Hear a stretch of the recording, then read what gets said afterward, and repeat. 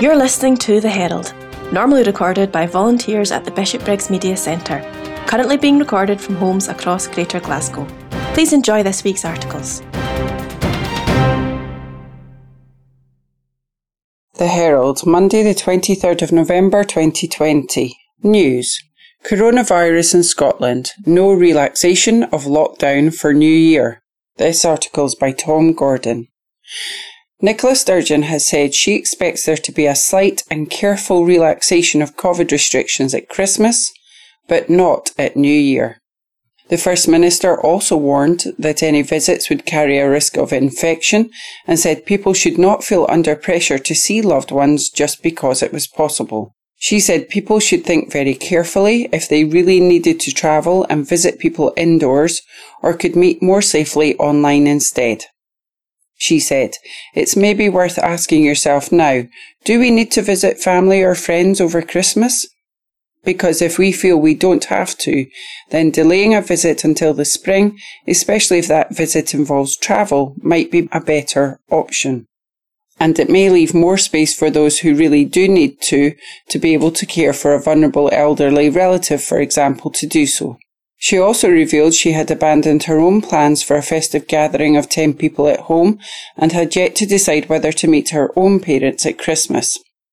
She said she would decide on what was best for them, given the continued health risks. The Scottish Cabinet is expected to sign off 4 nation plans for limited change to the rules on indoor gatherings at Christmas tomorrow. Although there is speculation up to 4 households may be allowed to meet up, Ms Sturgeon said the discussion had not been around a number as high as that. The Cabinet Office said on Sunday that leaders across the UK had endorsed an objective of some limited additional household bubbling over the Christmas period for a few days. However, Ms Sturgeon stressed the details were still not finalised and the conclusions would be confirmed later in the week. It would be difficult to strike the right balance, she admitted. She said, "Reducing the prevalence of the virus will allow us to consider a slight and careful, and I want to stress today those words slight and careful, easing of the rules for a few days over the festive period. There is an obvious desire to see loved ones at Christmas. I think we all feel that very strongly, but also a lot of anxiety about the potential risks associated with that. Particularly, we are at a time when we are starting to see perhaps the end of the pandemic loom on horizon. So we are trying as hard as we can to reach a sensible balance." So it is possible, likely in fact, that some households may be able to form slightly larger bubbles with each other for a short period over Christmas, and we are considering this because we recognise that isolation and loneliness can hit people particularly hard over the Christmas period. And so for some people, doing the right thing at Christmas will mean taking time to care for and be with loved ones who might otherwise be on their own. That said, we cannot ignore that any relaxation of the restrictions carries additional risk.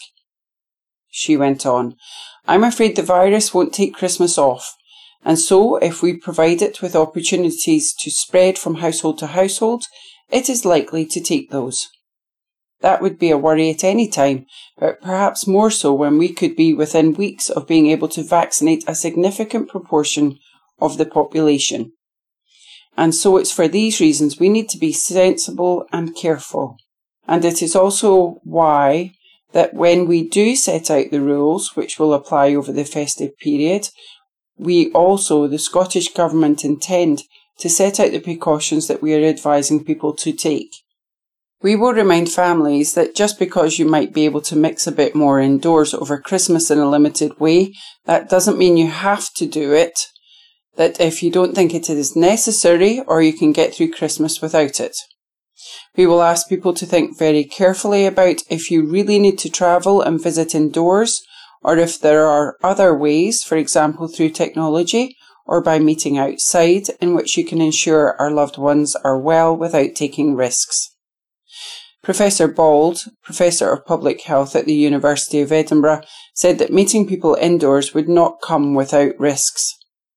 She told BBC Good Morning Scotland, "Many of us would wish to see our older relatives at Christmas, and we know that mortality from COVID-19 is significantly higher for older people. I think around 86% of deaths in hospital occurred in people over the age of 65, so this is concerning. At the moment, we still have levels of infection in the community across the UK that are higher than we would wish. If we come together with people from different households, at the time of year when the windows are closed, the people you care about, physical distancing is difficult, it is an opportunity for the virus to spread. So this is really, really tough. Professor Bald said that in planning whether people can meet over the festive period, governments may also be concerned about mental health, with levels of depression and anxiety significantly higher than expected for the time of year due to the pandemic. This discussion is about trying to recognise that there are not only harms from the virus, there are other harms. People want to see their loved ones, she said. She added that even if restrictions are eased, people should make their own decisions about what they feel comfortable doing.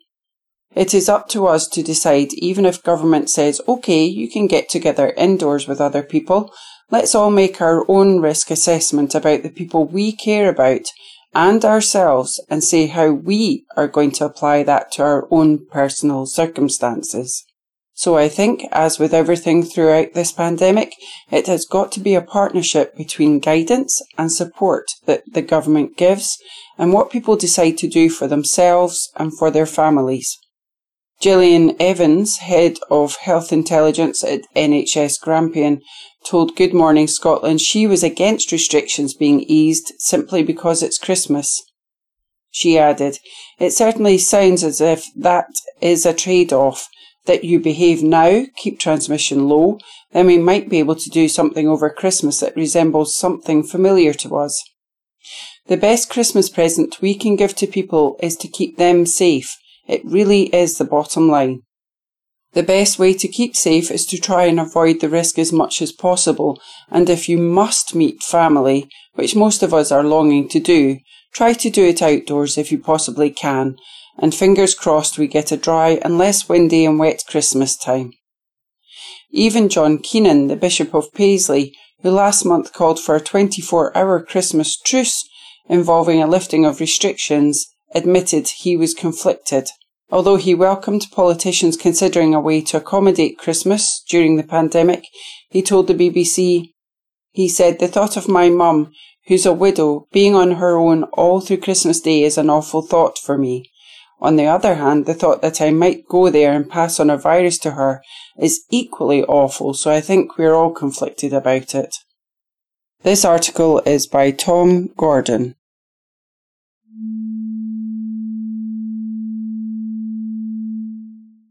Herald Scotland recorded on Monday 23rd of November 2020.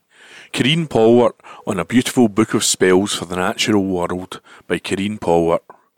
On the gilded starry night cover of The Lost Spells, the gorgeous new collection of charms and blessings, lullabies and psalms from Robert Macfarlane and Jackie Morris, there's a barn owl.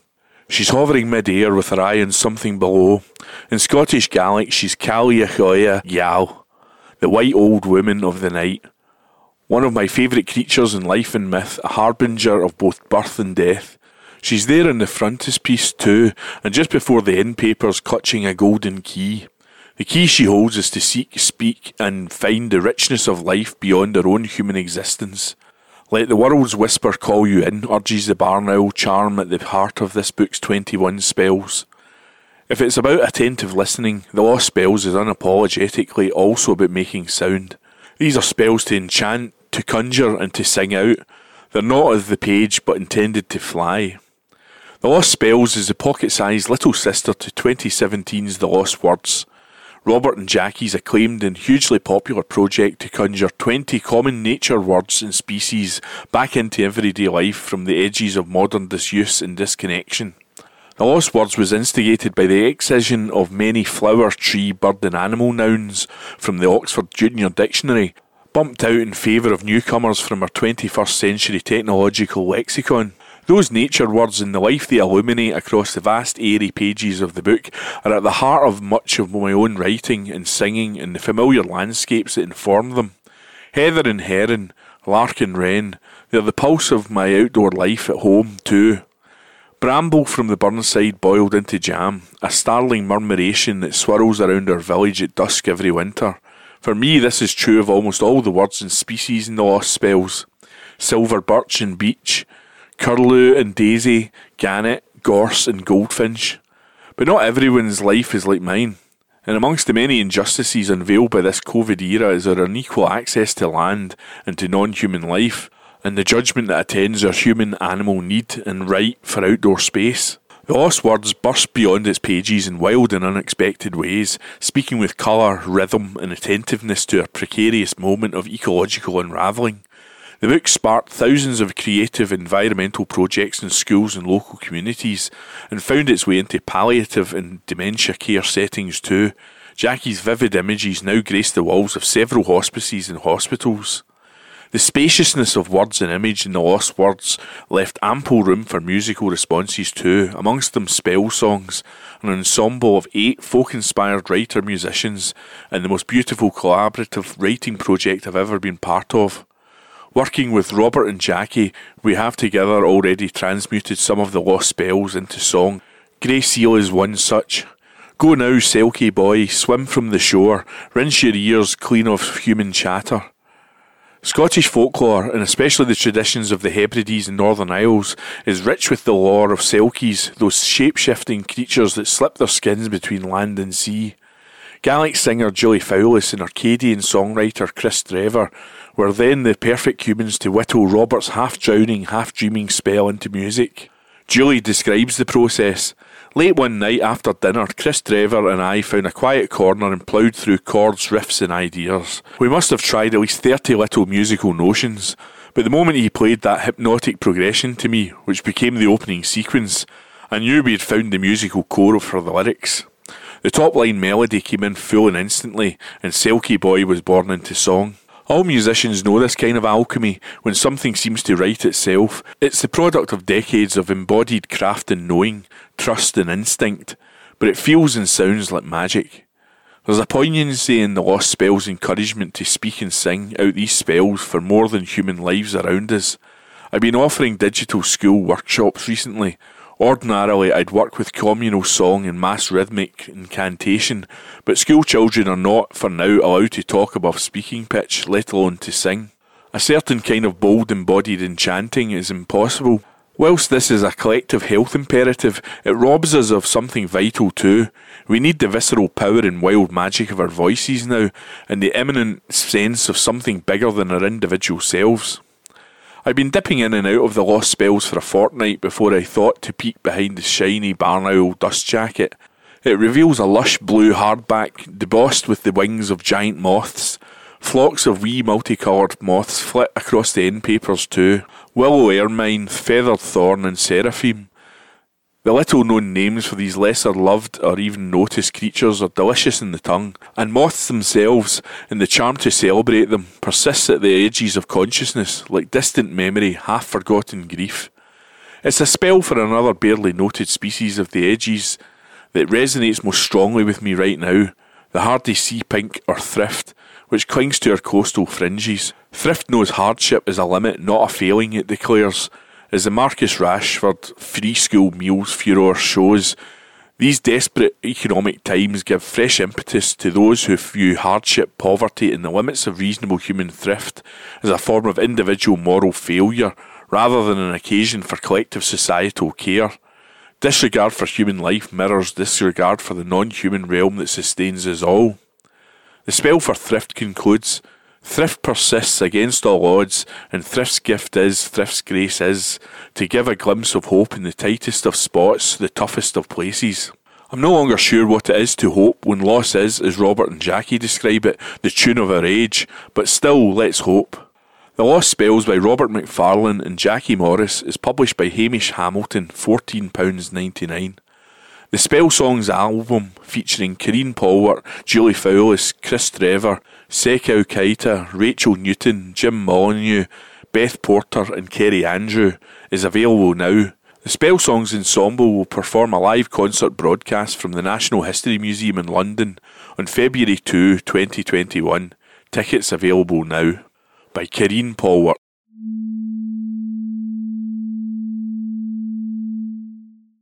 The Herald, Friday the 20th of November 2020. News. Islay and Colonsay sees improving numbers of rare red-billed coughs. This article is by Jodie Harrison. Efforts to save one of Scotland's rarest birds have been effective in preventing further large population declines, a report has found. In 2018, there were fewer than 50 breeding pairs of red-billed coughs left on the island of Islay and Colonsay, the only place the birds are found. The birds are threatened simultaneously by lack of food, affecting first-year survival, parasites and low genetic diversity. However, conservation efforts by government agency Nature Scot, which included feeding chicks and tackling bugs that bother the birds, has been deemed a success. Survival rates for newly hatched coughs have increased, while those treated for parasites recovered after 2 to 3 days. The success of the programme means it has now been extended for a further 2 years, while other longer-term recovery options are explored. Nature Scot funded an emergency supplementary feeding programme that began in 2010 at multiple sites on Islay, with treatment of parasites from 2014, alongside monitoring of the population. Further measures will be needed to stabilise the species, including habit improvements and reinforcing the population with birds from other UK populations to reduce inbreeding. The detailed analysis in the report was carried out thanks to the tireless and committed long-term monitoring of the population by the Scottish Cough Study Group, RSPB Scotland, Aberdeen and Glasgow Universities, and SRUC, which began in 1983. Nature Scot ornithologist Dr. Jessica Shaw said, "This robust report is the culmination of years of practical and scientific work to prevent the loss of cough from Scotland, with painstaking work by committed individuals on the islands. It demonstrates that these dedicated efforts have been successful in the short term, and we're pleased to confirm that Nature Scot will continue to fund and support this cough conservation work over the next 2 years. The report makes several recommendations for the longer term, and we will now explore options for the future in consultation with partners in Scottish Government and the Scottish Cough Forum." Professor Davy McCracken of the Scottish Cough Study Group said, "This is an excellent example of combining collaborative research and cutting-edge modelling to address a practical nature conservation issue. We look forward to contributing to further key work, especially to improving feeding habits for cough.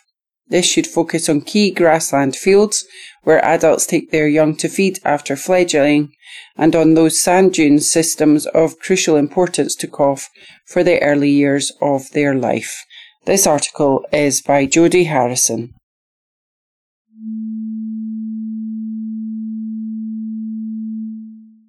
Herald Scotland recorded on Monday 23rd of November 2020. Walking Britain's Lost Railways, Channel 5 series returns by Susan Swarbrick, columnist and senior features writer. What's the story? Walking Britain's Lost Railways. You have my attention. Britain's railway was once the envy of the world. Around 5,000 miles of track were axed and more than 2,300 stations closed in the 1960s, mainly in rural areas following the Beeching Report. Presenter Rob Bell, an engineer, has long been fascinated by these disappeared lines. This new 4-part series explores lost routes and the stories of the landscapes and communities they transformed. Tell me more.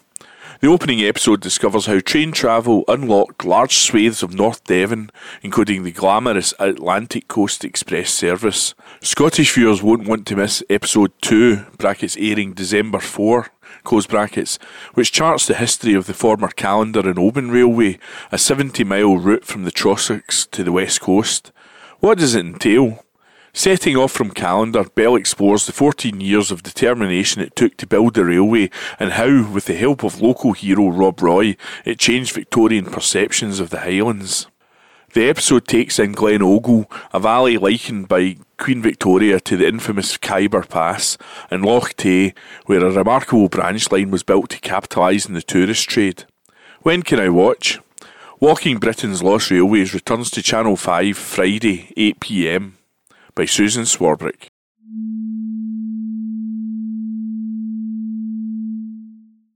The Herald, Tuesday the 24th of November 2020. News. Coronavirus. Higher pollution levels could amplify spread. This article is by Caroline Wilson. Higher concentrations of pollutant particles could amplify the waves of coronavirus contamination, scientists have suggested, and may explain, in part, the geographic profile of the COVID-19 pandemic. The correlation between fine particulate matter and the severity of influenza waves is said to be well known to epidemiologists. Fine particles, also known as PM2.5, have an aerodynamic diameter less than or equal to 2.5 micrometers and are produced from combustion processes, vehicles and industrial sources.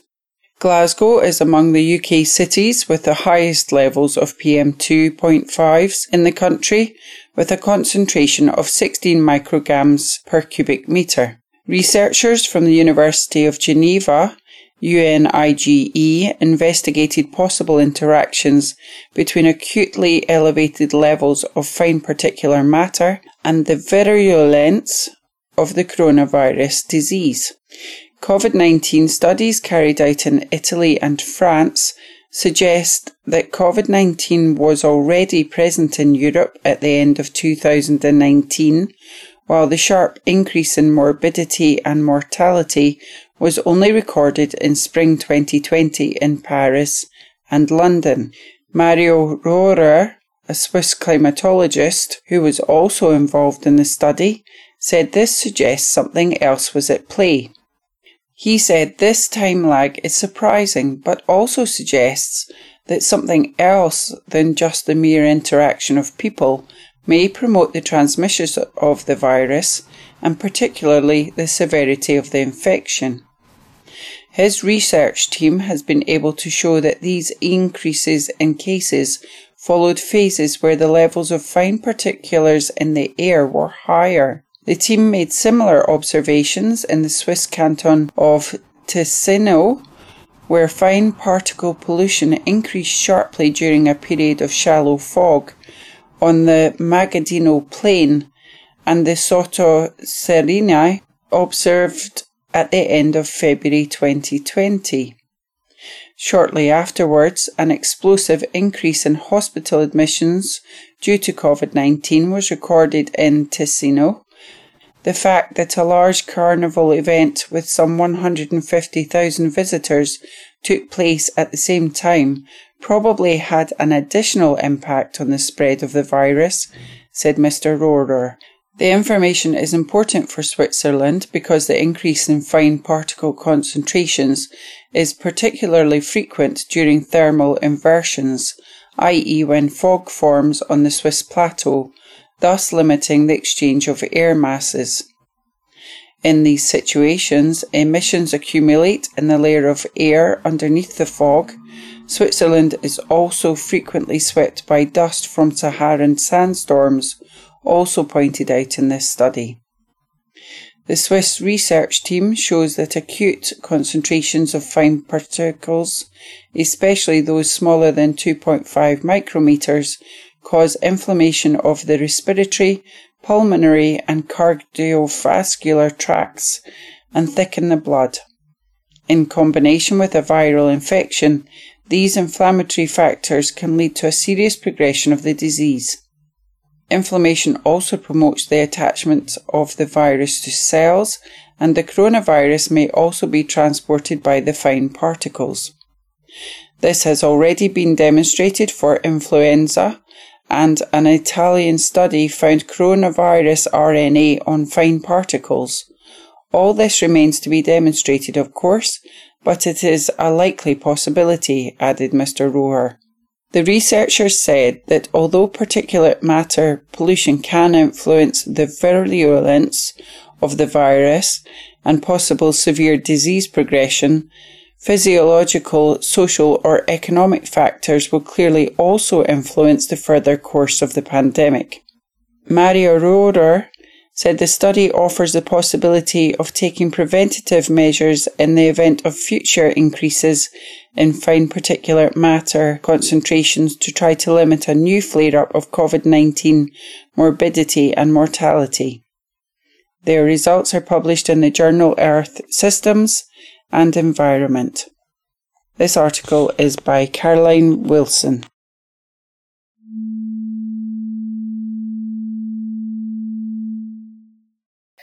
Loch Goil. Kat Kuby shares her favourite Scottish loch. Kat Kuby, TV presenter and podcaster. Where is it? Loch Goil in Argyll, the prettiest loch with the not-so-pretty name. Goil has two possible meanings. Boil, and having got into wild swimming there during lockdown, I can tell you it is definitely not boiling, and to cry or weep. The beauty of this loch and how it makes me feel is enough to spark a good greet, but with happy tears. Like so many of the West Coast, its ruggedness is both enthralling and a little bit scary, making you feel both small and, thanks to the height of the mountains around it, on top of the world. Why do you go there? My parents have had a place at Loch Goil for more than 20 years, but moved there full-time at the start of the year. I've spent a lot of time there, so its familiarity makes it home, but I also get excited about going as it still feels like a bit of a treat. How often do you go? Whenever we can. This year that has meant at times more than normal. During the summer we tried to go as much as possible, but now I'm not sure when we will be able to get back. How did you discover it? Through my parents. I like the idea that places are like heirlooms. My parents passed their love of the West Coast and Loch Goil to me, and I hope to pass it on to my kids. What's your favourite memory? During the summer, there were 2 northern bottlenose whales in the loch. They weren't distressed. It's a very deep loch, and had just lost their way. It was incredible to see these 2 hugely beautiful animals at home from our home. On the same day, we also saw porpoises and a bob of seals that lives there too. The kids were so excited, it was like having a wildlife park on our doorstep. Who do you take? My family and friends. What do you take? Marshmallows. We make a small fire on the beach if it's dry enough, so after pottering about looking for crabs, we can sit down with a bit of warmth. It helps keep the midges away, and enjoy the view with a marshmallow in hand. What do you leave behind? Worries. That sense of always being on and looking at a phone. It feels like somewhere to breathe, and not just because the air is so lovely. Sum it up in 5 words. Watching the weather roll in. What travel spot is on your post-lockdown wish list? Everywhere. This year has made me value home. There's so much of Scotland that I don't see enough of, and I want to explore other places. I miss that connection of discovering and learning about other cultures, so I think top of my list would be somewhere exotic and otherworldly. I would love to visit the Mayan temples in Mexico. Kat Kuby co-hosts the Sleep Mums podcast with baby and child sleep expert Sarah Carpenter, aimed at helping new parents get better sleep.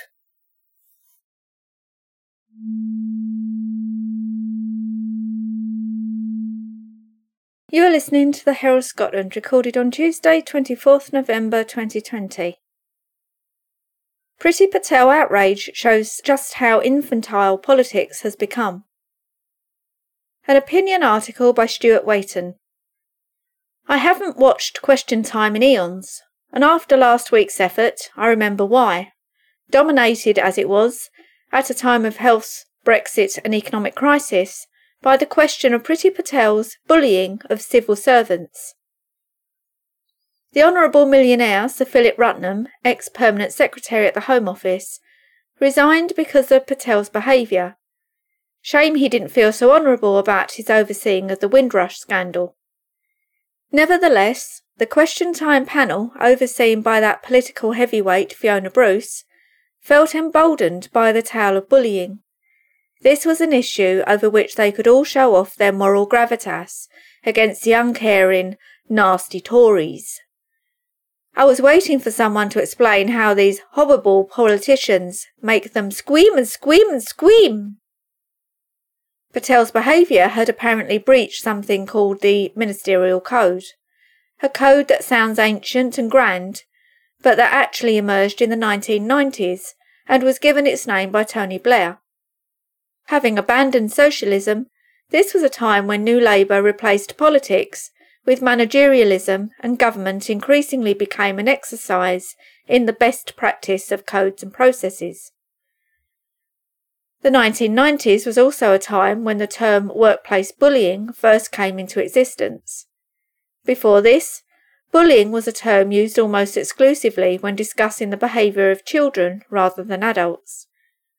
Partly assisted by the now impotent trade unions, the regulation of bullying shifted workplace difficulties away from collective issues and disputes between workers and bosses towards the managing of personal interactions. In the process, the workplace became a playground, overseen by a growing army of friendly-faced human resource managers. The Ministerial Code has no definition of bullying as such, but the government website takes you to an ACAS document that explains that bullying includes offensive or insulting behaviour, and Priti Patel was certainly both of these things. However, even if Patel is the worst manager in the world, is this really the issue of the day? In fact, is it an issue at all? Where is the politics in all of this beyond the inane alternative name-calling about nasty politicians who bully? But then I guess this is to miss the point that in fact talking about codes of behaviour, moralising about the vulnerable and standing up as an advocate of victims is in fact what today's infantile politics has become.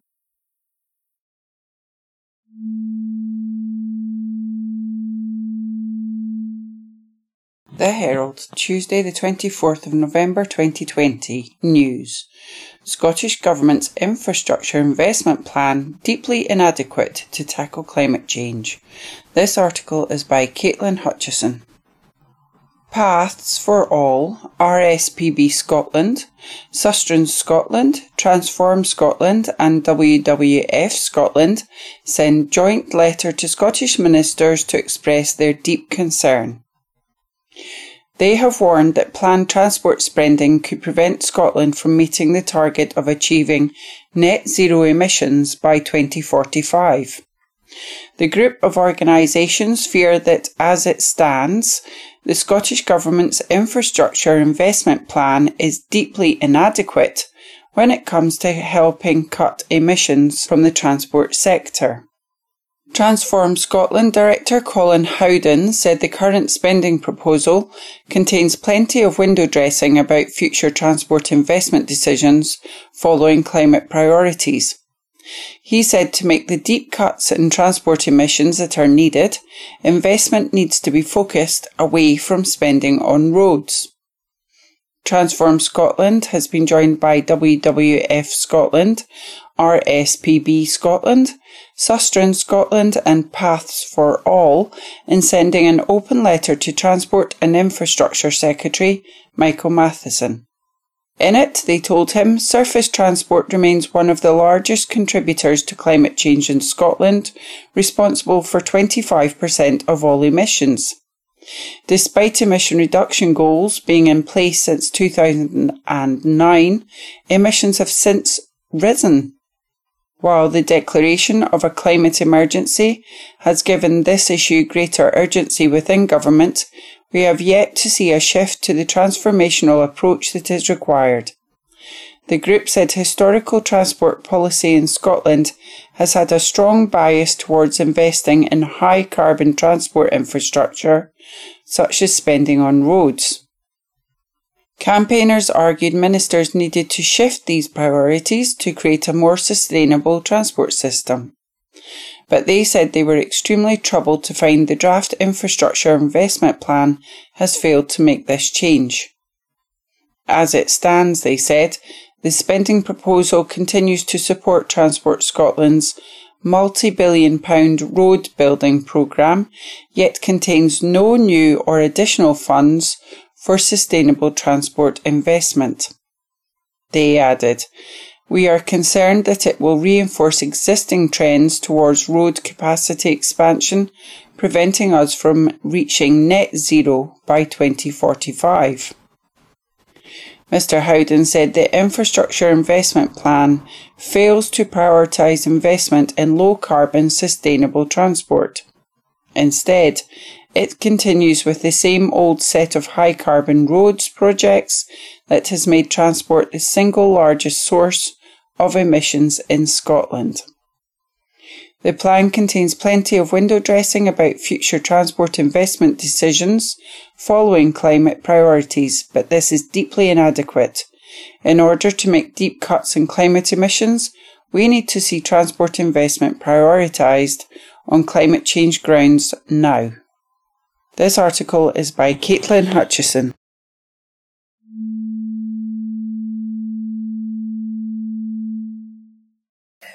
One by One, Ruth Ware, Harvo Secker, £12.99.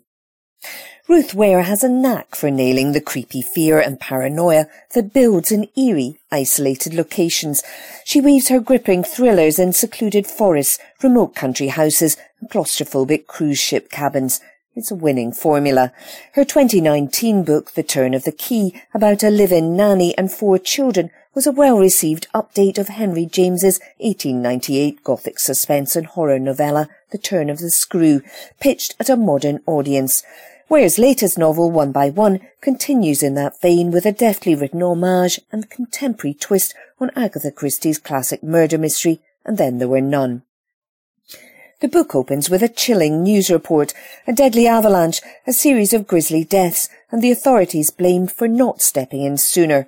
As has become her modus operandi, Ware hooks the reader into a glamorous world that glitters with danger.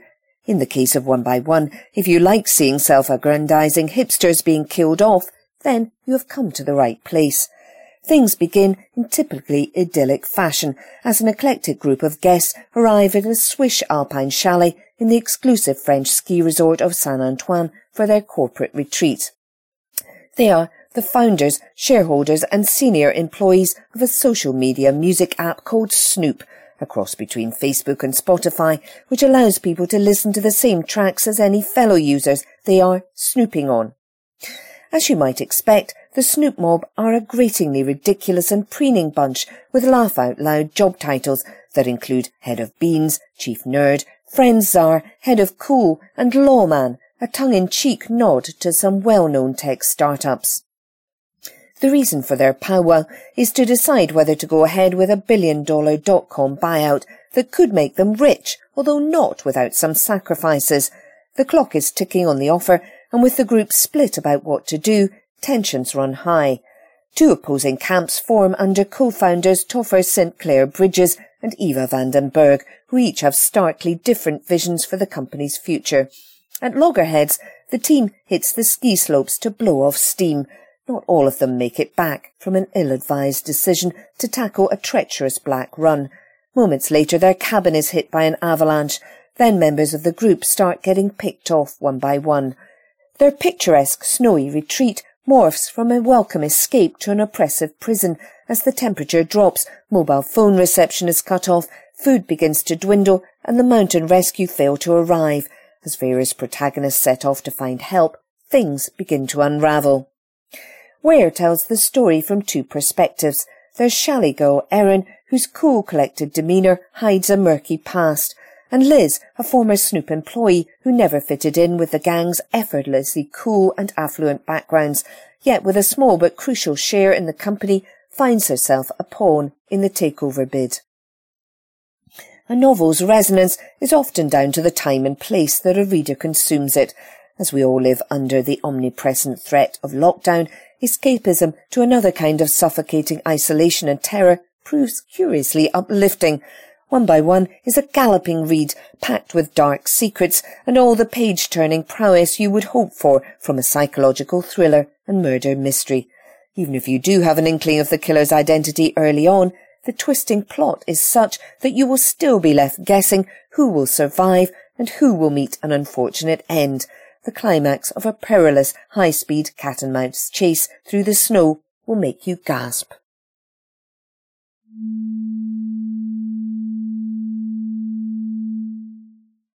Recorded from the Herald, 25th of November 2020. SPFL call for urgent Holyrood summit to end fan lockout in Scottish football. Christopher Jack. The SPFL have called for an emergency meeting with First Minister Nicola Sturgeon and the government to end the lockout of supporters in Scottish football. Clubs in England have been given the green light to welcome supporters back into their grounds in the coming days after Prime Minister Boris Johnson agreed new regulations for sport. A maximum of 4,000 fans will be allowed at outdoor events in the lowest risk areas when the 4-week lockdown in England ends next month. Up to 2,000 people will be allowed in Tier 2, but no crowds will be permitted in Tier 3 areas. Now SPFL Chief Executive Neil Doncaster has written to Holyrood seeking urgent discussions over the way forward for our game as clubs across the country continue to feel the financial pressure of empty stadia this term. Doncaster said, Scottish football fans are the most passionate in Europe, with more league attendances per capita than any other country. So our clubs have been hit far harder by the lockout than those in England because we depend much more heavily on gate receipts. Every major club in Scotland has very detailed, well-founded plans in place for safely returning fans back to stadiums, and thousands upon thousands of Scottish fans are simply desperate to get back quickly to watching their teams in the safety of a carefully managed open-air environment. We are now calling on the First Minister to do the right thing by Scotland's hard-pressed football supporters. If it's good enough for English fans, it must be good enough for Scottish fans. If the First Minister refuses to allow football fans all over Scotland to watch their beloved teams in carefully regulated limited numbers, complete with track and trace, she will have to explain to them the clinical difference between Scottish fans and English fans. Make no mistake, failure to get fans back in the very near future will sound the death knell for some of our best loved clubs, and no one wants that. The First Minister alone has the opportunity to put a smile on the faces of Scottish football fans and give them a much needed early Christmas present, and we are calling for meaningful urgent engagement. Despite the enormous financial consequences, our clubs have followed every directive and every instruction from the Scottish Government for month after month. Clubs, supporters and players have been hugely patient. Apart from supporter safety, there is no higher priority for our game. It's now time to get the fans back. We have written to the First Minister seeking an emergency meeting because time is really against us. We will meet with her at any time, day or night, to fit in with her busy schedule, and we await her response. The clubs have done the hard work of putting their plans in place for the safe return of fans in limited numbers. All we need now is for the First Minister to say yes.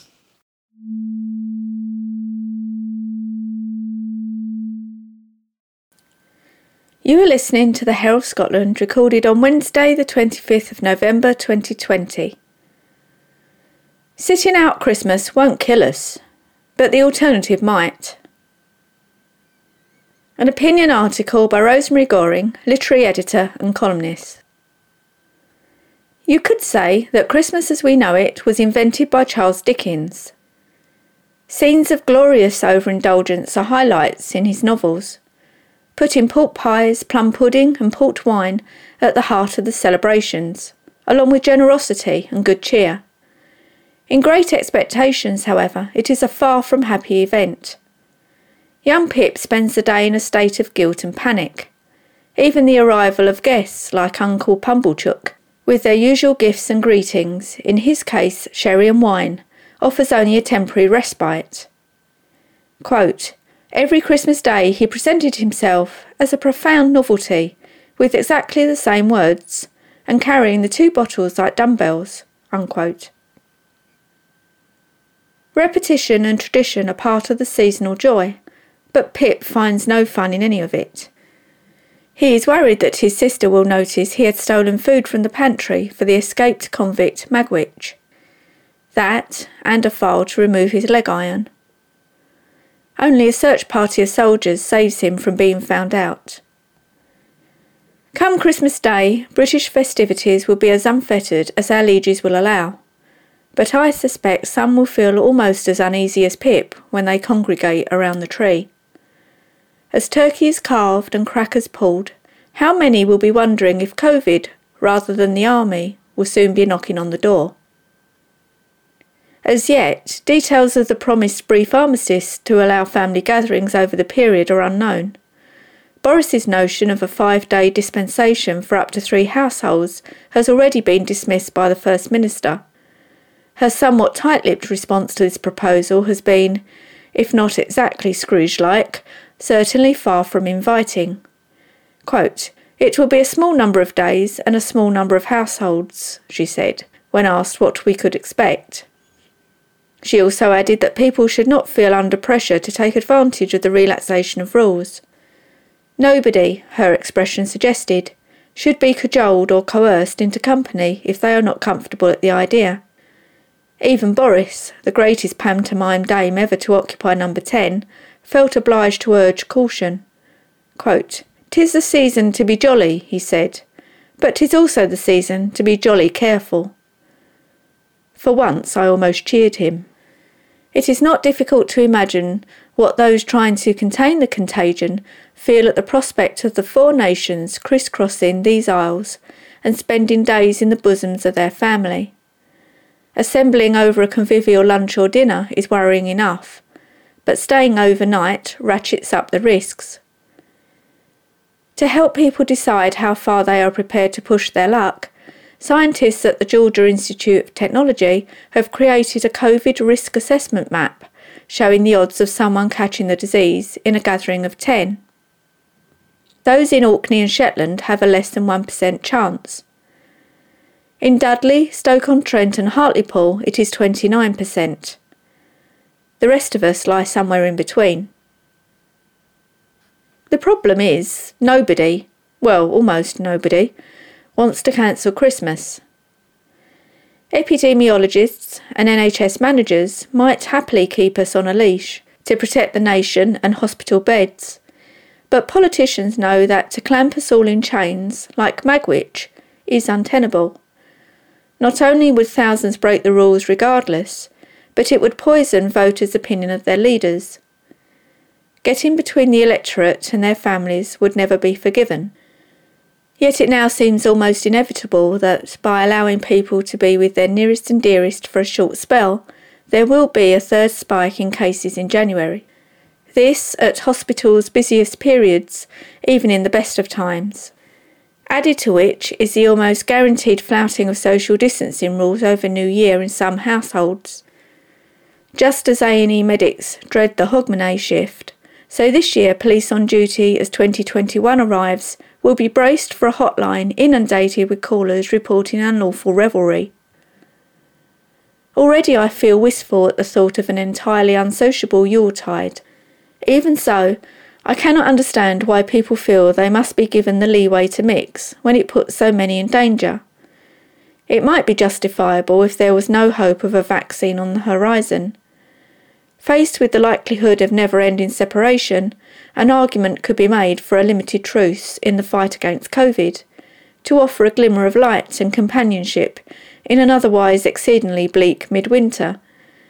But at this very moment, with talk of life returning to something close to normality around Easter, news we have been longing for these past 9 months, it seems little short of madness to loosen the ties that bind us for the sake of a few weeks' extra endurance.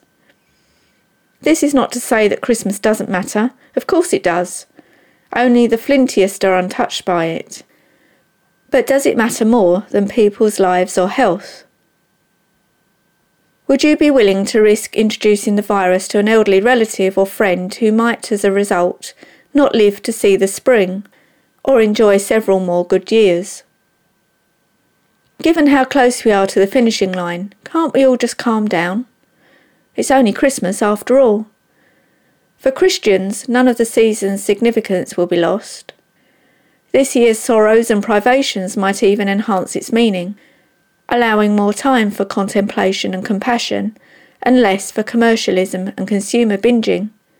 All the more reason, too, to make a splash on Easter Sunday, which some consider more meaningful. For others, caught up as we usually are in the enjoyable fraught business of buying gifts, stocking the fridge, and entertaining friends and family, these are postponable pleasures. Regardless of whether we meet or not, online shopping will boom, as will the Royal Mail. I picture carol singing from the safety of everyone's doorstep on Christmas Eve, with some half-frozen keyboard player belting out Silent Night from as far into the street as the electric cord will stretch. What matters most is that children will still have a ball. Meanwhile, the rest of us can get by this once without all the social trimmings. It won't kill us or those we love. The same, alas, cannot be said of COVID.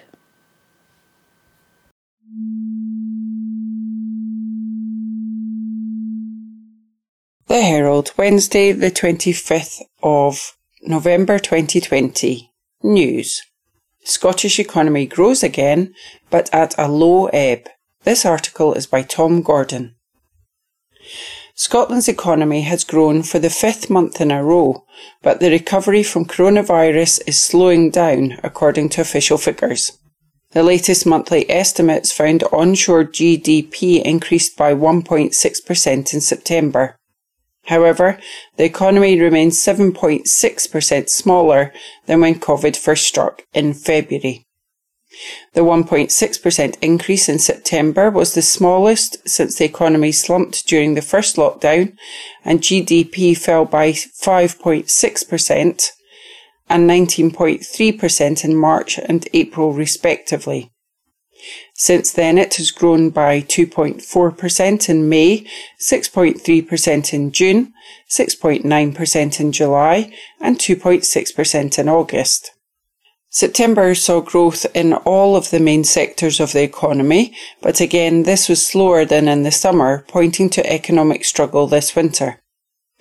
Output in the dominant services sector grew 1.6% on August, production sector output increased by 1.4%, and construction sector output increased by 2.7%. The Scottish economy hit its lowest point in April when GDP was estimated to have fallen by almost a quarter, 23.8% over just 2 months. That compares to a drop of just 4% over 18 months when the financial crisis sparked a recession in 2008 and 2009.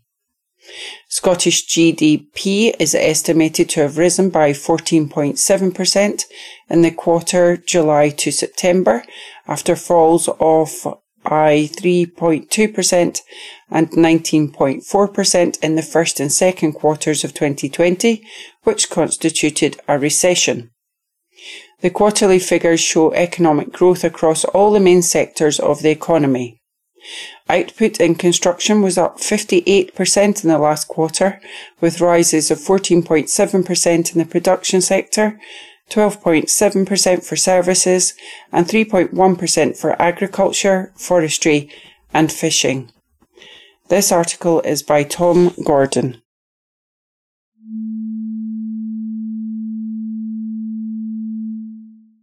Herald Scotland recorded on Wednesday 25th of November 2020. Books. Untold Story of the Gay Politicians Who Helped Bring Down Hitler by Neil Mackey.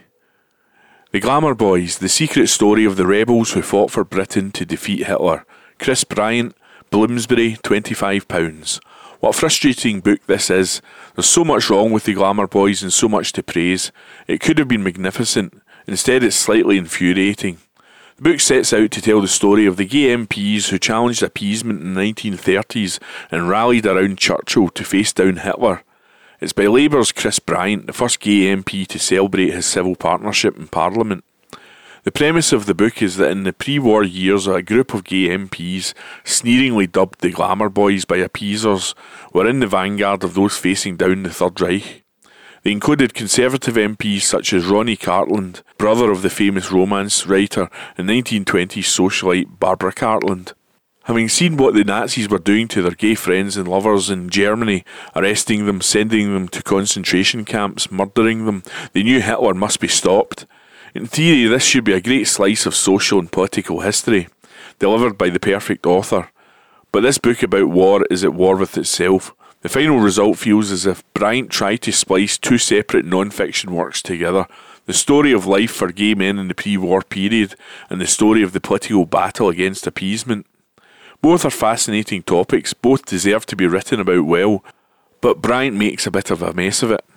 One page will take you deep into the world of gay men in the 1930s, the joy, the parties, the fear of arrest, the dread of blackmail and violence, the tragedy of lies and love being forced into the shadows, and the next page will leap without almost any subtlety or seg into the political machinations of Churchill versus Chamberlain. Bryant just tries to cram too much in. There's a veritable blizzard of names, dates and places, more fitted to a conventional history book than the jaunty gossipy tone this book adopts. In one paragraph alone I counted 12 characters, too much for any reader to process intelligently. This book could and should have worked. It doesn't require a literary genius to take a historical subject like appeasement and give it a fresh perspective, in this case through the lives of the gay MPs who opposed Chamberlain. But Bryant, like many famous authors, appears to be a writer in need of a good editor advising, slow down here, tighten up there, this bit is confusing, and do you really need that section? This is a problem that seems to be growing ever more persistent in British literature. Novelists, once they make their names, are allowed to turn what should be tight works of fiction into unnecessary doorstoppers.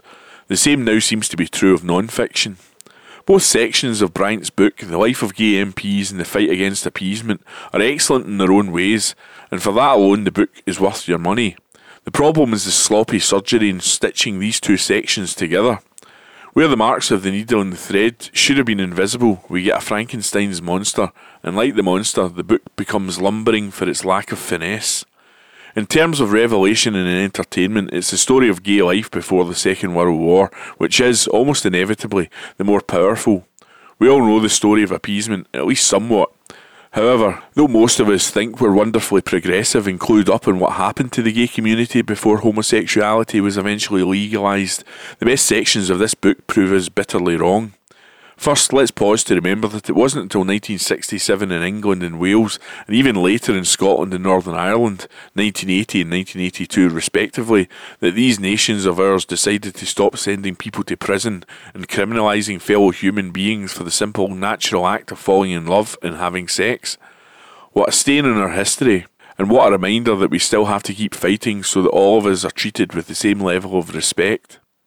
When Bryant takes readers into the secret world that gay men and women had to inhabit in both Britain and Germany, he's at his very best. It's wonderfully evocative and deeply harrowing as we confront hate and fear. The book takes on a nightmarish feel when the Nazis take power, changing the liberal Berlin depicted in the film Cabaret, the only European city where gay men and women could live their lives with anything approaching the same freedoms as the straight community, into totalitarian hell. What doesn't quite work in terms of the book's grand concept is the idea that so many of the anti-appeasement contingent of the House of Commons were motivated primarily by their sexuality, that by seeing what Hitler was doing to gay men in Germany they were prompted to face down Nazism. I'm sure this was a motivating factor, but there's not enough meat put in the bones to validate that idea, and as a reader I was left wanting more and thinking that these MPs decided to take on Hitler quite simply because they were good people regardless of their sexuality. Bryant really excels too when he's bringing to life the personalities on both sides of the appeasement battle. Nancy Astor, for instance, today remembered as a trailblazer for feminism, comes across as the most vile snob and rank anti-Semite imaginable. The book is also a reminder of just how close this country came to simply caving into the threat of Nazi Germany. The final pages charting what happened to these men during the war against Hitler is especially moving after all the reader has gone through with them, and their struggle to protect humanity and democracy. No matter what motivated these MPs, their sexuality, their conscience, their bravery, or most likely all three, we owe them a debt that can't be repaid. Bryant's book, regardless of its flaws, acknowledges that debt fulsomely. By Neil Mackey.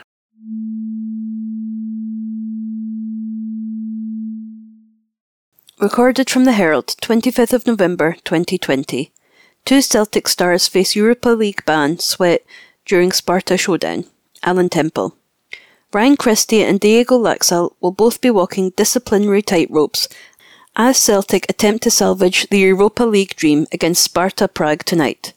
Scotland hero Christie picked up his second caution of the group phase during the Hoops' chastening 4-1 defeat against the Czech Giants earlier this month. He was also booked in their opening fixture against Milan after entering the fray as a half-time substitute. Meanwhile, Laxalt, on loan from Milan, was shown a yellow card in each of the boys' first Group H matches against his parent club and Lille.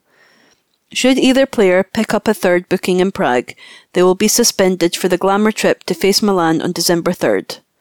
The loss of Christie or Laxalt would be a hammer blow for embattled Celtic boss Neil Lennon, with the duo proving to be among the few bright spots in recent weeks.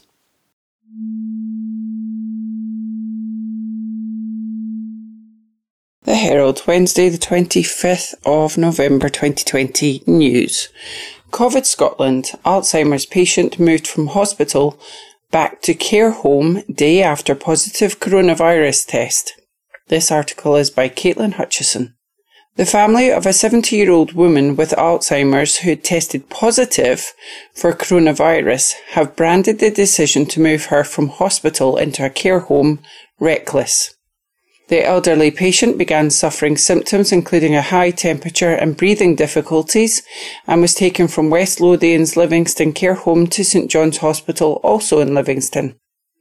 She was taken in last Tuesday and tested positive a day later on Wednesday. But a relative was left baffled when they were told that their relative could be returned to the care home on Thursday, as that was likely to have been where she caught the virus. A policy of hospital COVID patients having 2 negative tests prior to discharge to a care home was brought in back in April, unless in exceptional circumstances, including end-of-life care, according to First Minister Nicola Sturgeon. The family member, speaking on condition of anonymity, said, "We are lost for words. I just struggle to understand the logic in sending someone who is COVID positive back into a care home when we have already had a high number of care home deaths. I would have liked to imagine there would have been a plan put in place after 9 months for the elderly. Unfortunately, it still feels like there is little care for our most vulnerable, and that is very upsetting. Maybe you can send people home if they live at home, but to a care home is reckless and could be devastating. It could be a better setting for her, and the carers know what they are doing with her, but there are other people in there and other families affected, and if someone else catches it, it can spread like wildfire. Families are already worried enough, and staff are at risk as well." The woman was discharged from St John's Hospital into a care home the day after testing positive for COVID-19. Details of the case emerged amid calls from opposition parties to introduce a complete ban on discharging patients to care homes without 2 negative tests. Lothian MSP Neil Findlay, Scottish Labour, who has highlighted concerns about the case in Parliament, said, "When I raised this case at FMQs and asked if we were back to discharging COVID patients direct to care homes, Nicola Sturgeon was emphatic, saying, and I quote, 'With the greatest respect, I do not accept that. There is no such policy and there will not be one.' This case and many others show this is happening against the government's own guidance, putting residents and staff at risk. This is more evidence of the appalling way that older people have been treated during the last 9 months.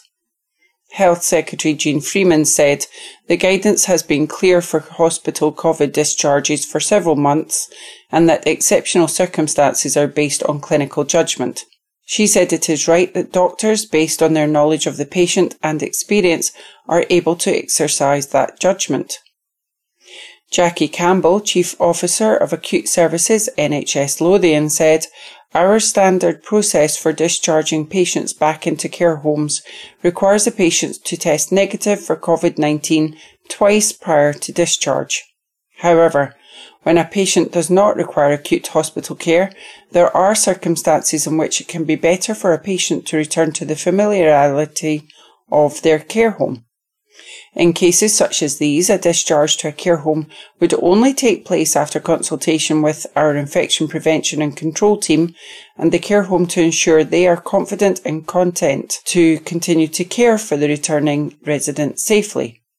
The needs and well-being of our patients are at the centre of this decision-making, and it is only ever made in line with strict infection control policies." A Livingston Care Home spokesman has said they are working closely with Health Protection Scotland and NHS Lothian to monitor the situation and will continue to rigorously adhere to the guidelines regarding PPE and infection control with weekly staff testing in place. The spokesman added, "We would like to thank our frontline care staff for their exceptional efforts during this pandemic." This article is by Caitlin Hutchison.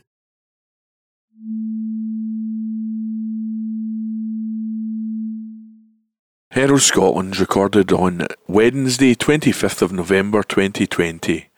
Granite Noir, Aberdeen's crime fiction festival set to return in free online extravaganza, by Caitlin Hutchison.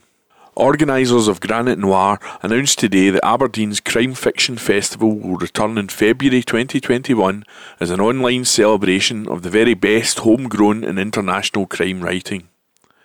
The digital programme will offer both live and pre-recorded author conversations, panel discussions, creative workshops and events for young people, and is set to run from February 19 to 21, 2021. All events will be free to view and the full programme will be announced in the new year. Granite Noir is inspired by the Granite City, its history, its atmosphere and its strong sense of place, and produced by Aberdeen Performing Arts on behalf of partners Belmont Filmhouse, Aberdeen City Libraries and Aberdeen City and Aberdeenshire Archives. Aberdeen Performing Arts Chief Executive Jane Spears said, "This has been a challenging year not only for live events but also for the publishing industry. Granite Noir is a showcase for the very best in Scottish and international crime writing, and also for the city of Aberdeen, and we wanted to follow on from the tremendous success of the 2020 festival, even if we can't welcome live audiences to our venues. We're looking forward to announcing a vibrant and exciting digital programme in January and welcoming audiences, albeit virtually, from all over the world to celebrate thrilling, murderous and mysterious crime fiction in all its forms with us." Granite Noir 2021 is supported by Aberdeen City Council and Creative Scotland. Councillor Marie Bolton, Aberdeen City Council's culture spokeswoman, said, "No one could have imagined what lay in store for us beyond February when we hosted our biggest and best Granite Noir yet. Just to show that you can't keep a great festival down, I'm delighted to help announce that next year's event will be taking place in February despite the challenge COVID-19 has set us.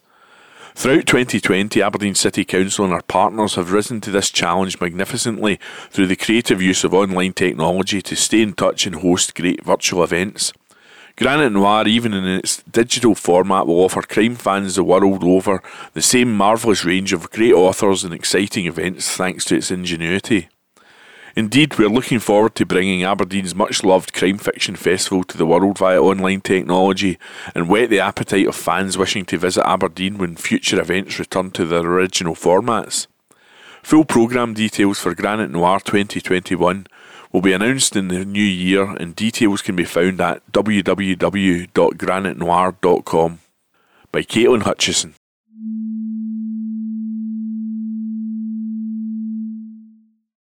Recorded from the Herald, 26th of November 2020. Hibs chief Leanne Dempster steps down from Easter Road role after 6 years. Mark Hendry. Hibs chief executive Leanne Dempster has made the decision to leave the club after 6 years in the role. Dempster took on the position in 2014 following the club's relegation to the Championship and has helped the rebuilding job since. The former Motherwell chief plans to stay and help Hibs find her successor before she departs for a new challenge. The Hibbies confirmed the news this afternoon. A statement read, "Hibernian FC today announced that Chief Executive Leanne Dempster has decided to leave the club, after more than 6 busy and successful years at the helm at Easter Road." Leanne, who joined immediately after the club was relegated from the top tier, has enjoyed great success in rebuilding the fortunes of the club, including the historic and long-awaited Scottish Cup triumph in 2016, and returning to the top flight the following year after winning the Championship, boosting season ticket sales and attendance levels in the process. Miss Dempster said, "The club had been relegated when I joined, and I was determined, with the help of a terrific group of people, to rebuild and restore the club to make its supporters proud on and off the pitch. The cup win was the highlight, of course, but there have been many fantastic moments. I think it is genuinely the right time, both for the club and for me, to move on to a new chapter. It has been an intense and fulfilling time of my life. I have grown to love the club and the Hibernian family, but the club is in good hands and has an exciting future ahead of it. I wanted to make sure Ron settled in following the transaction, and I think we've achieved that. I've enjoyed working with him, and I've learned a lot in the process. Supporters should be optimistic and excited about Ron's plans for the club's future, and I know they will continue to support the club in the magnificent fashion that they have done during my time, especially during recent months when they absolutely stepped up when we most needed them. I thank every one of them for making this job such an enjoyable one. Now I look forward to the excitement of taking on a new challenge. Chairman Ron Gordon also revealed his disappointment at losing Dempster. I would have liked Leanne to stay. She has done a terrific job throughout her time at the club, and I know how highly regarded she is by every supporter and within football. She has explained that she believes it's the right time for her and for the club, that she is ready to pursue a new and different challenge, and that she wants to spend more time with her family. She has obviously thought long and hard about this, and we now have to accept and respect her view. I am happy to say she will work with us to ensure a smooth transition as we decide how to best move forward, and thank her for her continued commitment to the club. She has definitely left her mark at Hibernian, and everyone at Hibs should be very grateful to her. I know I am, and all of us wish her every success.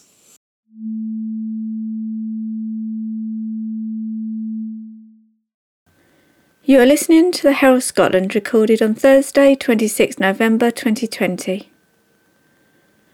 Chancellor Rishi Sunak, a PM in waiting? An opinion article by Alison Rowett, senior politics and features writer.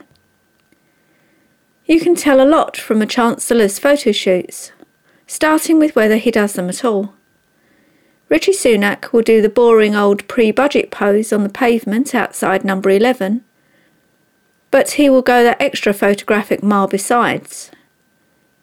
If there is a winter economic plan to be released, or as yesterday, a spending review to be unveiled, in comes the photographer.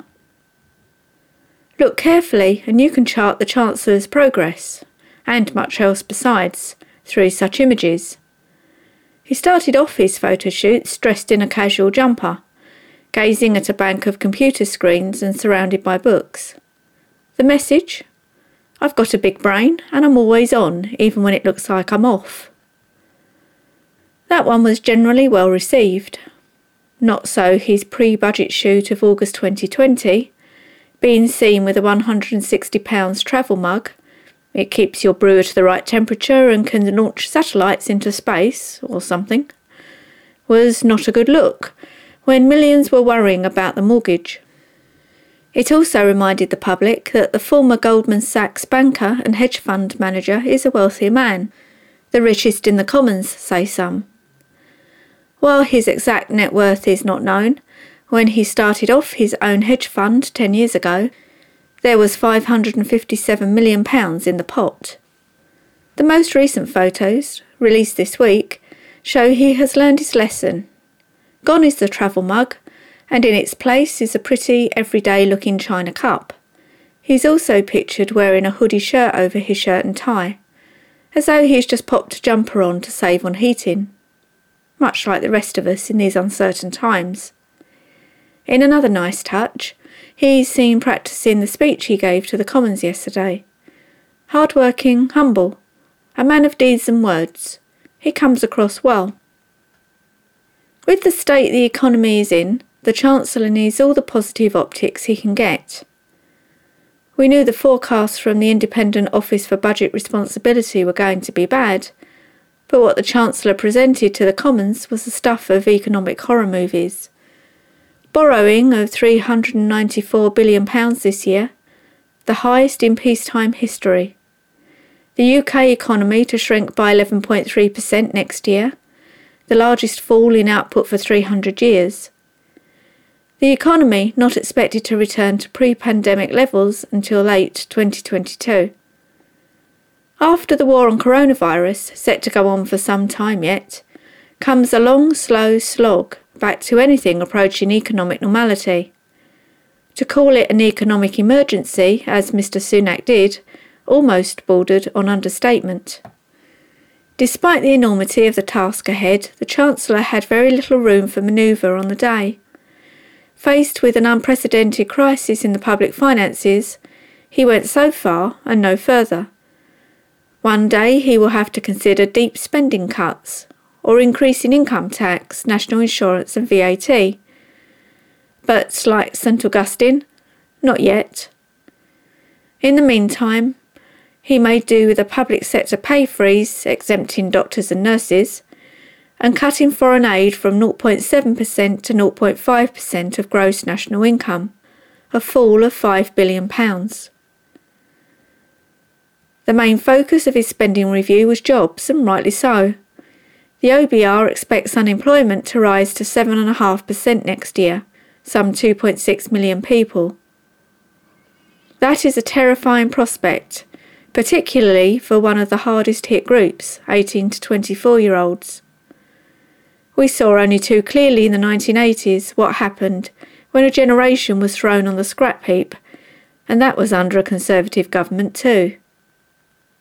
There is one particular job with which Mr Sunak is increasingly linked, and that is the one currently held by his boss, Boris Johnson.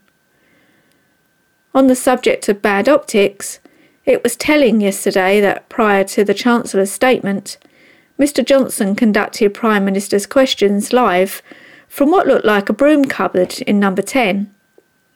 Self-isolating as he is due to contact with someone who has tested positive for COVID-19. Forced to defend the indefensible behaviour of his Home Secretary, Priti Patel, accused of bullying by an independent inquiry, the PM looked far removed from the fray, a minor presence on the fringe of events, unlike his Chancellor. Mr Sunak would not do anything so gauche as to pitch for the top job in any overt way. He hardly needs to. In poll after poll, he comes out ahead of the PM on perceived fitness to do the job. Mr Sunak's star has been on the rise for some time, even before he was cast in the role of protector of jobs and dispenser of grants. He came to the attention of many when he stood in for his party leader in the televised election debates. He shone next to Nicola Sturgeon, no mean feat. Big political player recognised similar, with the two making everyone else look minor league. How would Scotland's First Minister fare against a Prime Minister Sunak? While he has enjoyed the same privileged background as most of his predecessors, he is charismatic and approachable in a way none of them has been. As well as appearing to understand everyday practical problems, he can do the vision thing. What other Chancellor, as he did yesterday, has ever spoken of a spending plan to release kindness? To say such a thing when you have just cut overseas aid, a clear breach of a manifesto promise and, as it stands, against the law, was astonishing. If Mr Sunak wanted to dispatch a signal to the right of the party that he will do whatever it takes to get the finances on a more even keel, consider it sent. As for the uproar caused, that will add to the Chancellor's standing in some quarters. Overall, Mr Sunak managed to be generous in some areas, including potentially those red wall seats in the north of England, while ushering in what amounts to cuts in public spending. To many, this will sound exactly like the return of austerity, hitting the poorest hardest. We know what will be held to blame for the economic pain to come, the pandemic. But who will carry the can in the UK government? Today, more than ever, it will not be Mr Sunak.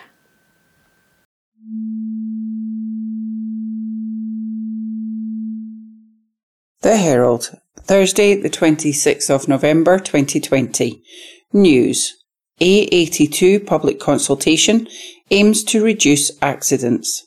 This article is by Caroline Wilson. It is one of the most scenic roads in Scotland, but it is also one of the most dangerous due to the layout and high volumes of traffic, especially at the height of the summer tourist season.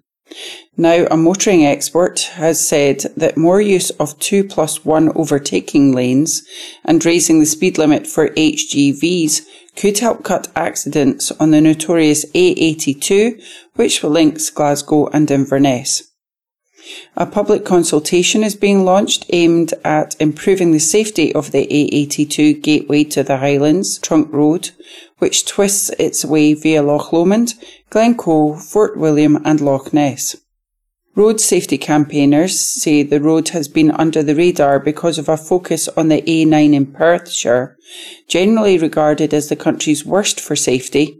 Statistics published last year revealed there was a crash resulting in a casualty every 3 days during 2018. Since 2017, more than 20 people have lost their lives through accidents on the A82, and there has been a series of crashes in recent weeks. Herald figures published earlier this year found there has been 73 serious or fatal accidents between January 2017 and summer 2019, the highest tally in Scotland. The notorious Loch Lomond stretch has benefited from widening, while significant works are planned from Tarbert to Inverarnon. Kate Forbes, SNP AMSP for Skye, Loch Arbor and Badenoch, who is launching the consultation, said its purpose is to identify the other areas most in need of safety measures, which can then be prioritised for work. Drivers cite the stretch from Glencoe to Fort William and the area around Loch Ness as particular trouble spots. Neil Greig, Policy Director for motoring charity I Am Road Smart, said greater deployment of overtaking lanes, which are said to have dramatically reduced head-on crashes in Sweden, should be considered. 2+1 roads consist of 2 lanes in one direction and 1 lane in the other, alternating every few kilometres and separated usually with a steel cable barrier. He said, "It's a road with lots of character, but one that I think has been possibly a bit under the radar compared to the A9 and the A83, rest and be thankful, of late. It is a major and important route to the Highlands, and I think it has some real problems, for example at Loch Ness. In an ideal world, you would like to see the resources being targeted at the areas where accidents are happening, so it should be data-led. But my feeling about the road is that a lot of the problems are caused by frustration through lack of overtaking opportunities. You can't feasibly dual most of the A82 in the way of the A9 because of the nature of the land it goes through. What we would like to see is more overtaking opportunities, and that could be done with trying out better designs of 2+1. That was tried on the A9 and wasn't particularly successful, but it's accepted practice in Sweden and the rest of Europe that you do this. We would probably need to look at new designs of it, because what would happen is that people would use it as a 3-lane road. There is a section of 2+1 at Loch Lomond which seems to work quite well. If people know there are overtaking opportunities ahead, they are more inclined to wait for those opportunities. Mr. Gregg said raising the speed limit for the biggest HGVs in England, it has to be lifted to 50 miles an hour from 40, could also help. He added, "It sounds a bit counterintuitive, but it seems to make people more comfortable and not attempt silly overtakes. People think they are being held up by an HGV doing 40 miles an hour, but that is the speed limit. In England it's 50 and it hasn't led to crashes." The good thing about the consultation is that they are treating it as a whole route and an important route. A combination of major engineering work to straighten out some of the corners, more overtaking, junction improvements and widening where they can would be good. People do get fatigued on these roads, and I also think there does need to be more stopping opportunities. SNP MSP Kate Forbes, whose constituency includes the majority of the A82 route, said she will use the survey results to lobby for realistic and evidence-based improvements. She said, "It is widely accepted that the A82 is in need of further investment and upgrade work. People like me who drive the road on a regular basis will know some of the best and worst bits, and that is the purpose of this survey." The consultation will close just before Christmas, and it is hoped that the results will be announced in early 2021. To contribute to the survey, go to www.surveymonkey.co.uk/r/V, J, Z, L, K, L 3.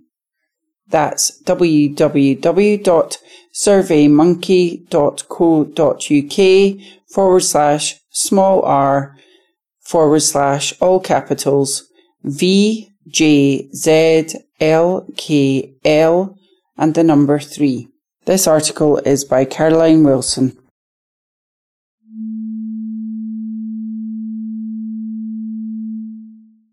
Herald Scotland recorded on Thursday 26th of November 2020.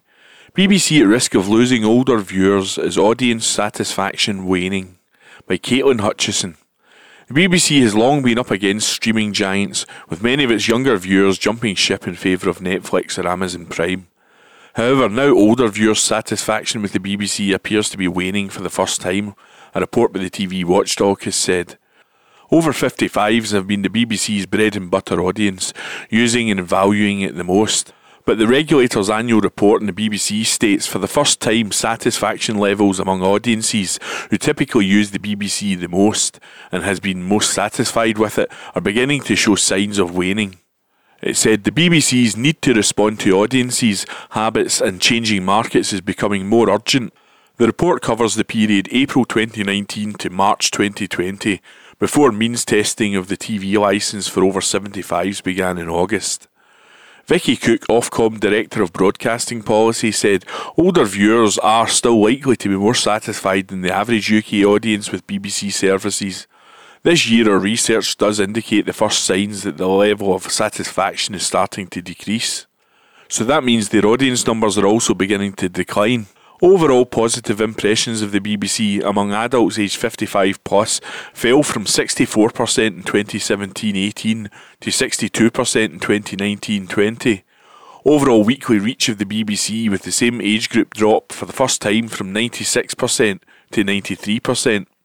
Services such as Netflix, YouTube and Spotify are continuing to attract audiences away from the BBC and other public service broadcasters, the report said. While BBC radio and audio services continue to lose listeners, national commercial radio and specialist online services are seeing growth. Recently, Radio 2 presenter Graham Norton announced he would be joining Virgin Radio, following in the footsteps of Chris Evans. The report said that the BBC's overall reach is still very high, with almost 9 in 10 adults consuming its content on a weekly basis. But the pandemic accelerated shifts towards subscription video on demand, with around 12 million people taking up a new subscription during lockdown. There was also an increase in older viewers using the services. The report states overall audiences to the BBC are in gradual decline. It reaches 87% of adults in 2020 compared to 92% 3 years ago. If audiences do not consider the BBC a core part of their viewing, they may not see the value in the licence fee. The BBC also needs to broaden its reach and appeal to a wider range of people, in particular audiences from minority ethnic backgrounds and those in lower socio-economic groups. The report praises the broadcaster for a high volume of news and current affairs and its learning and educational content, and it says audience satisfaction generally continues to be relatively high. But in the election period in November-December 2019, attitudes towards BBC News among some audiences, in particular women, were lower in this period than in previous years. Ofcom said it expects to see the BBC transitioning from being primarily a broadcaster on TV and radio channels to one that focuses on delivery through its digital on-demand services. The number of people engaging with the BBC has continued to fall across nearly all BBC services and at a faster rate among younger people, it says. The overall audience to BBC One dropped by 5.4 percentage points since 2017, while its reach to 16 to 24-year-olds dropped by 9.4 percentage points. The average daily time spent with the BBC, currently hitting the headlines over its Panorama interview with Diana, Prince of Wales 25 years ago, dropped by a further 10 minutes in 2019 compared to 2018. The report added that there are groups who continue to be less satisfied with the BBC, particularly people in Scotland, those in lower socio-economic groups and disabled people. The government is preparing to publish its response to a consultation on decriminalisation of non-payment of the licence fee by Caitlin Hutchison.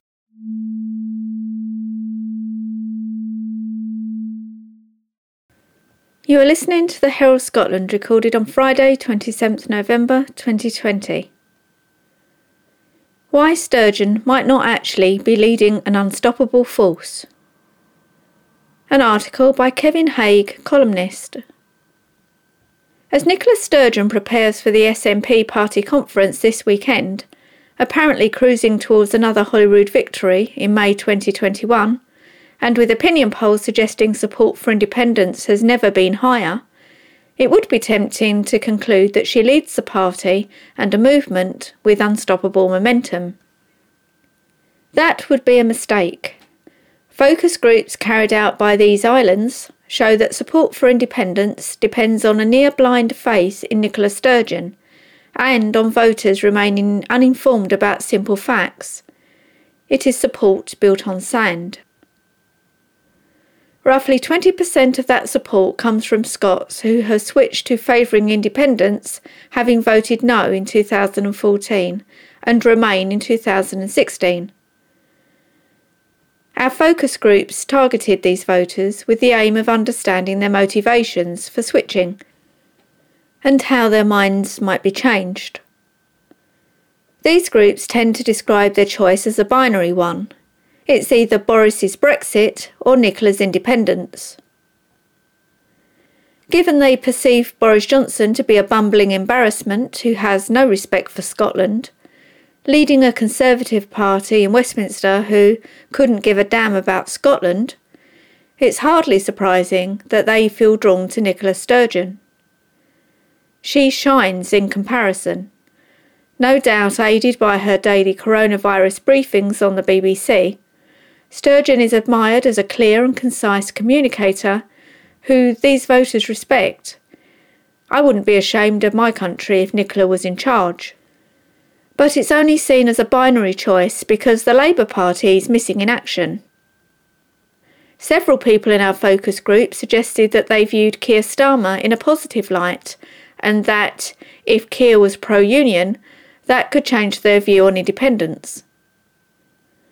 Some might argue that Starmer has already adopted an unequivocally pro-union stance. But these focus group participants were evidently unaware of it. When the Labour Party created the welfare state, it was a tangible realisation of the value in the bonds of a common citizenship. By standing up for those core Labour values of unity and solidarity today, Starmer can set out his stall as somebody implacably opposed to separatism. It's clear that this would be a game changer for many in our focus groups, but it could also become a defining feature of Starmer's UK Labour Party, understanding Scotland, respecting devolution, and uniting the four nations of the UK. But the biggest threat to Sturgeon's hegemony is not a resurgent union-defending Labour Party. It is economic reality.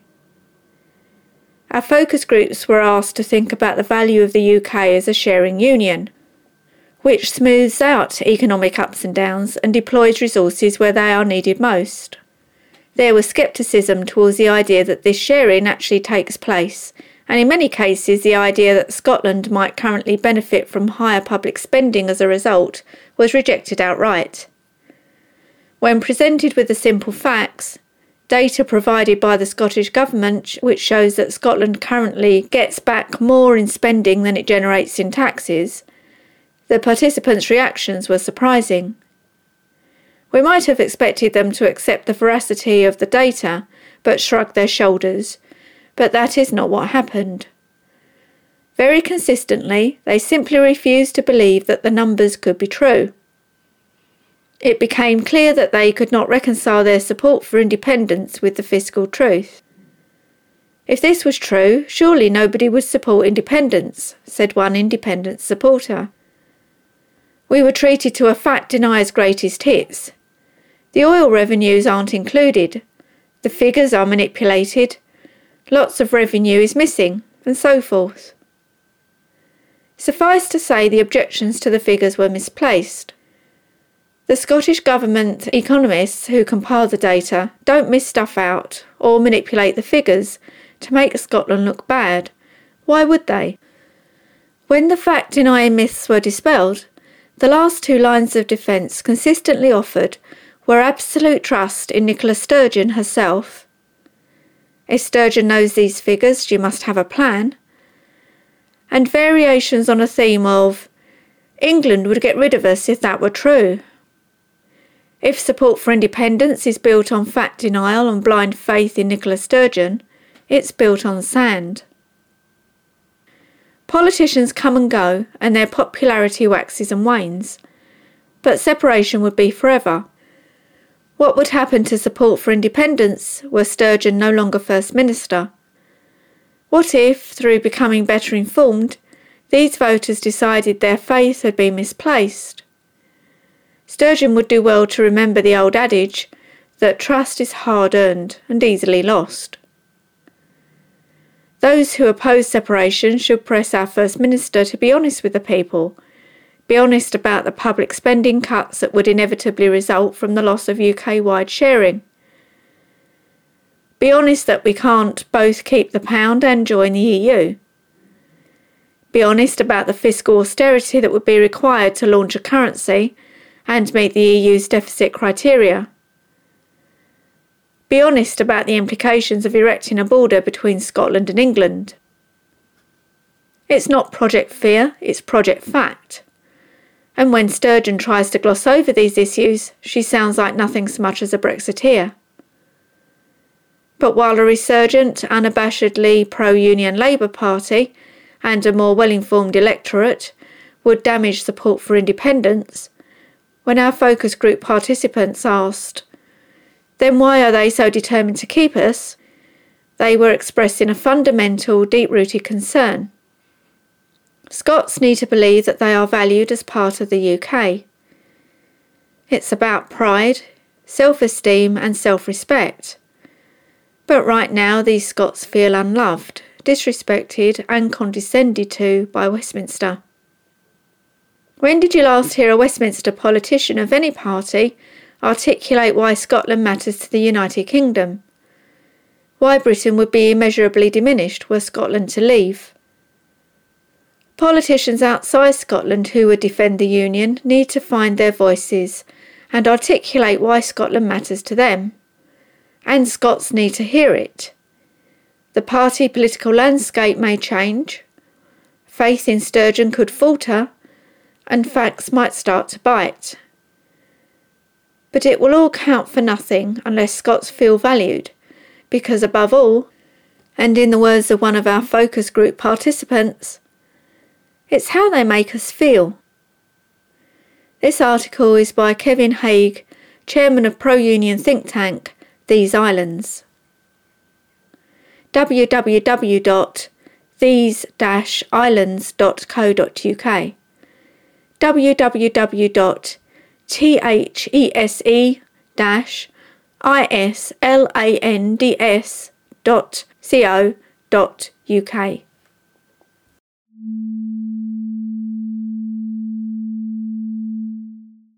The Herald, Friday, the 27th of November 2020. News. BIFAB claims Scottish Government untruthful over financial claims. This article is by Caitlin Hutchison. Accusations of untruthfulness and inaccuracy have been made against the Scottish Government over allegations a lack of financial support from BIFAB's Canadian owner is to blame for the company's problems. Last month, a £2 billion deal collapsed for Burnt Island Fabrications, BIFAB, to manufacture 8 wind turbine jackets at its yards in Methil, Fife, as part of the Nart na Goch NNG project.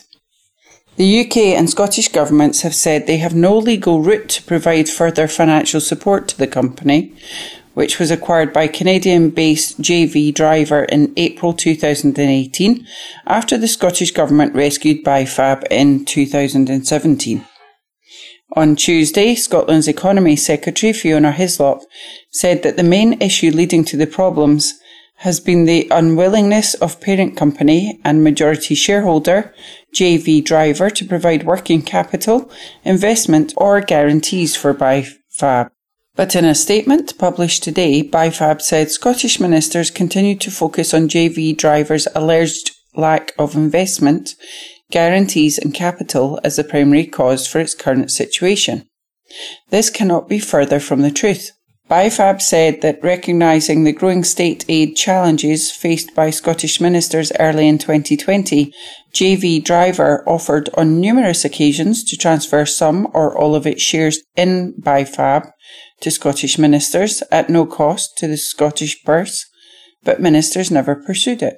The company said this offer was made to facilitate an ownership position by Scottish ministers that could support further investment if and when required.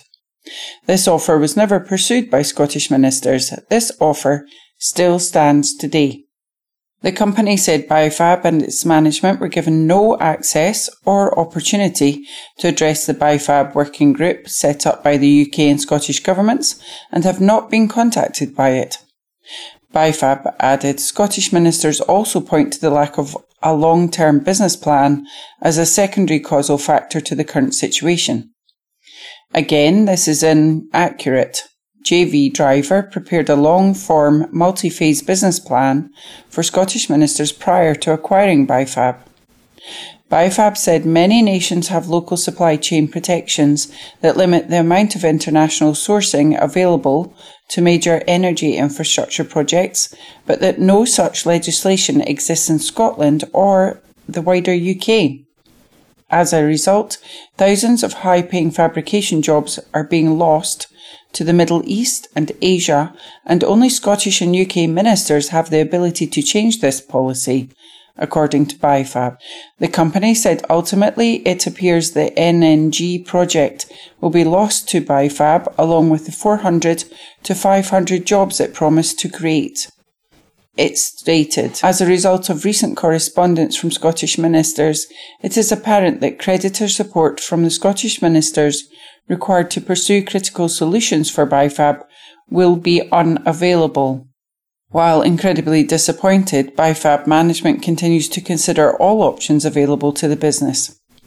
The Scottish secretaries of the GMB and Unite unions, Gary Smith and Pat Rafferty, described the situation as a growing scandal. They added, "The signal this sends out to the renewables industry is clear. It's business as usual. The jobs of the future will continue to be exported to the rest of the world and subsidised by the bill payer to the tune of billions. At best, Britain will get scraps off the table from its own offshore wind market, but it looks like both governments have buried any credible hopes for a meaningful green jobs recovery in Scotland."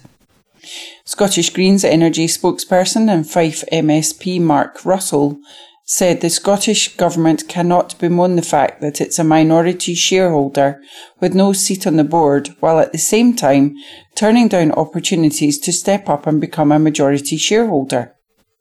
BIFAB urgently needs a recovery plan that could secure interim work and deliver promised green jobs, while the Scottish Government works towards state ownership that is still in line with the market rules it has to adhere to. The Scottish and UK governments have been contacted for comment. This article is by Caitlin Hutchison.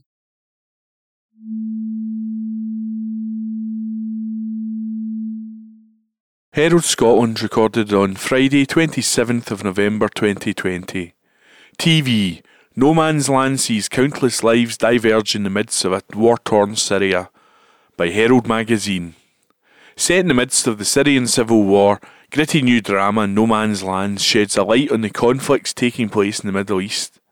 A tangle of lives from across the globe that intertwine at the centre of a conflict zone, the 8-part series focuses on Frenchman Antoine Habert, who mourns the death of his sister following a suicide bombing in the war-torn nation. Except all is not what it seems. As Habert catches sight of a woman he believes to be his sister in news footage of the conflict, the discovery triggers a rescue mission in which he ventures to the centre of the IS-ravaged country. Directed by Oded Ruskin and starring James Krishna Floyd, Felix Moati, Melanie Thierry and James Purefoy. The series sees countless lives diverge as Islamic State sympathisers, volunteer militia and aid organisations cross paths with shadowy operatives.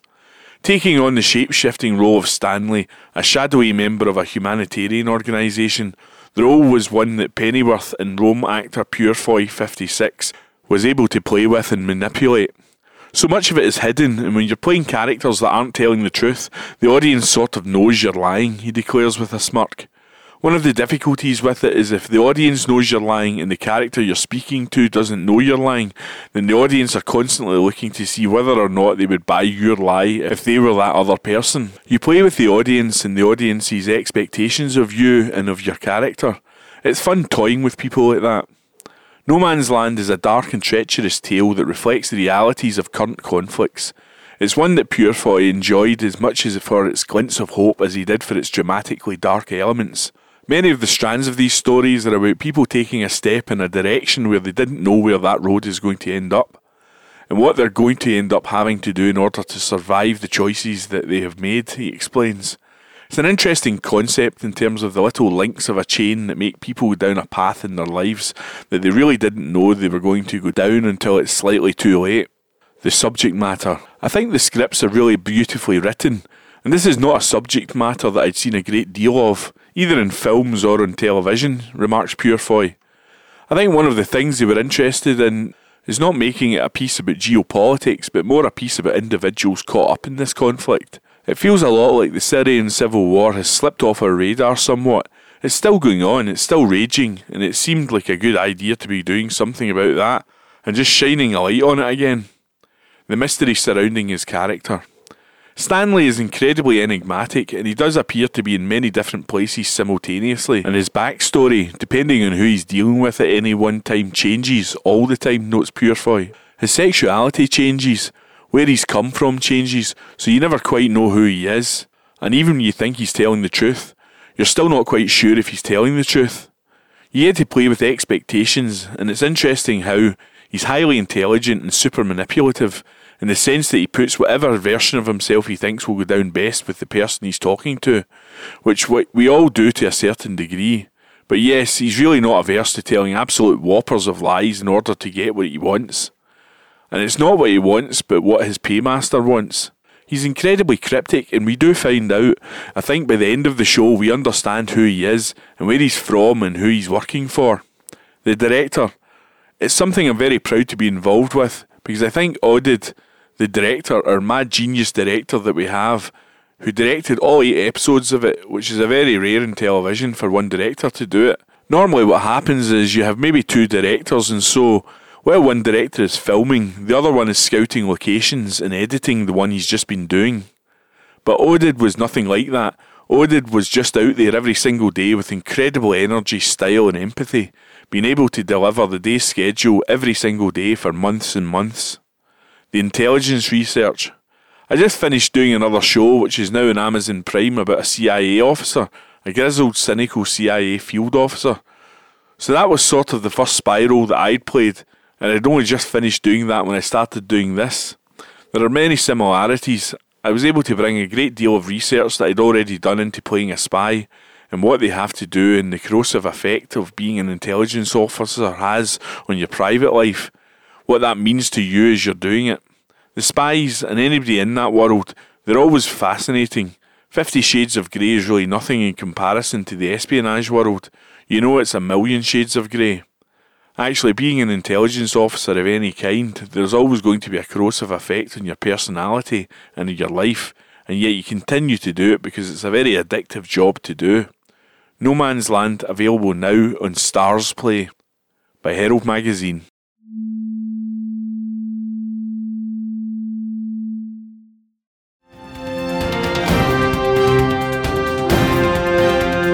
And that was this week's Herald. Thank you for listening.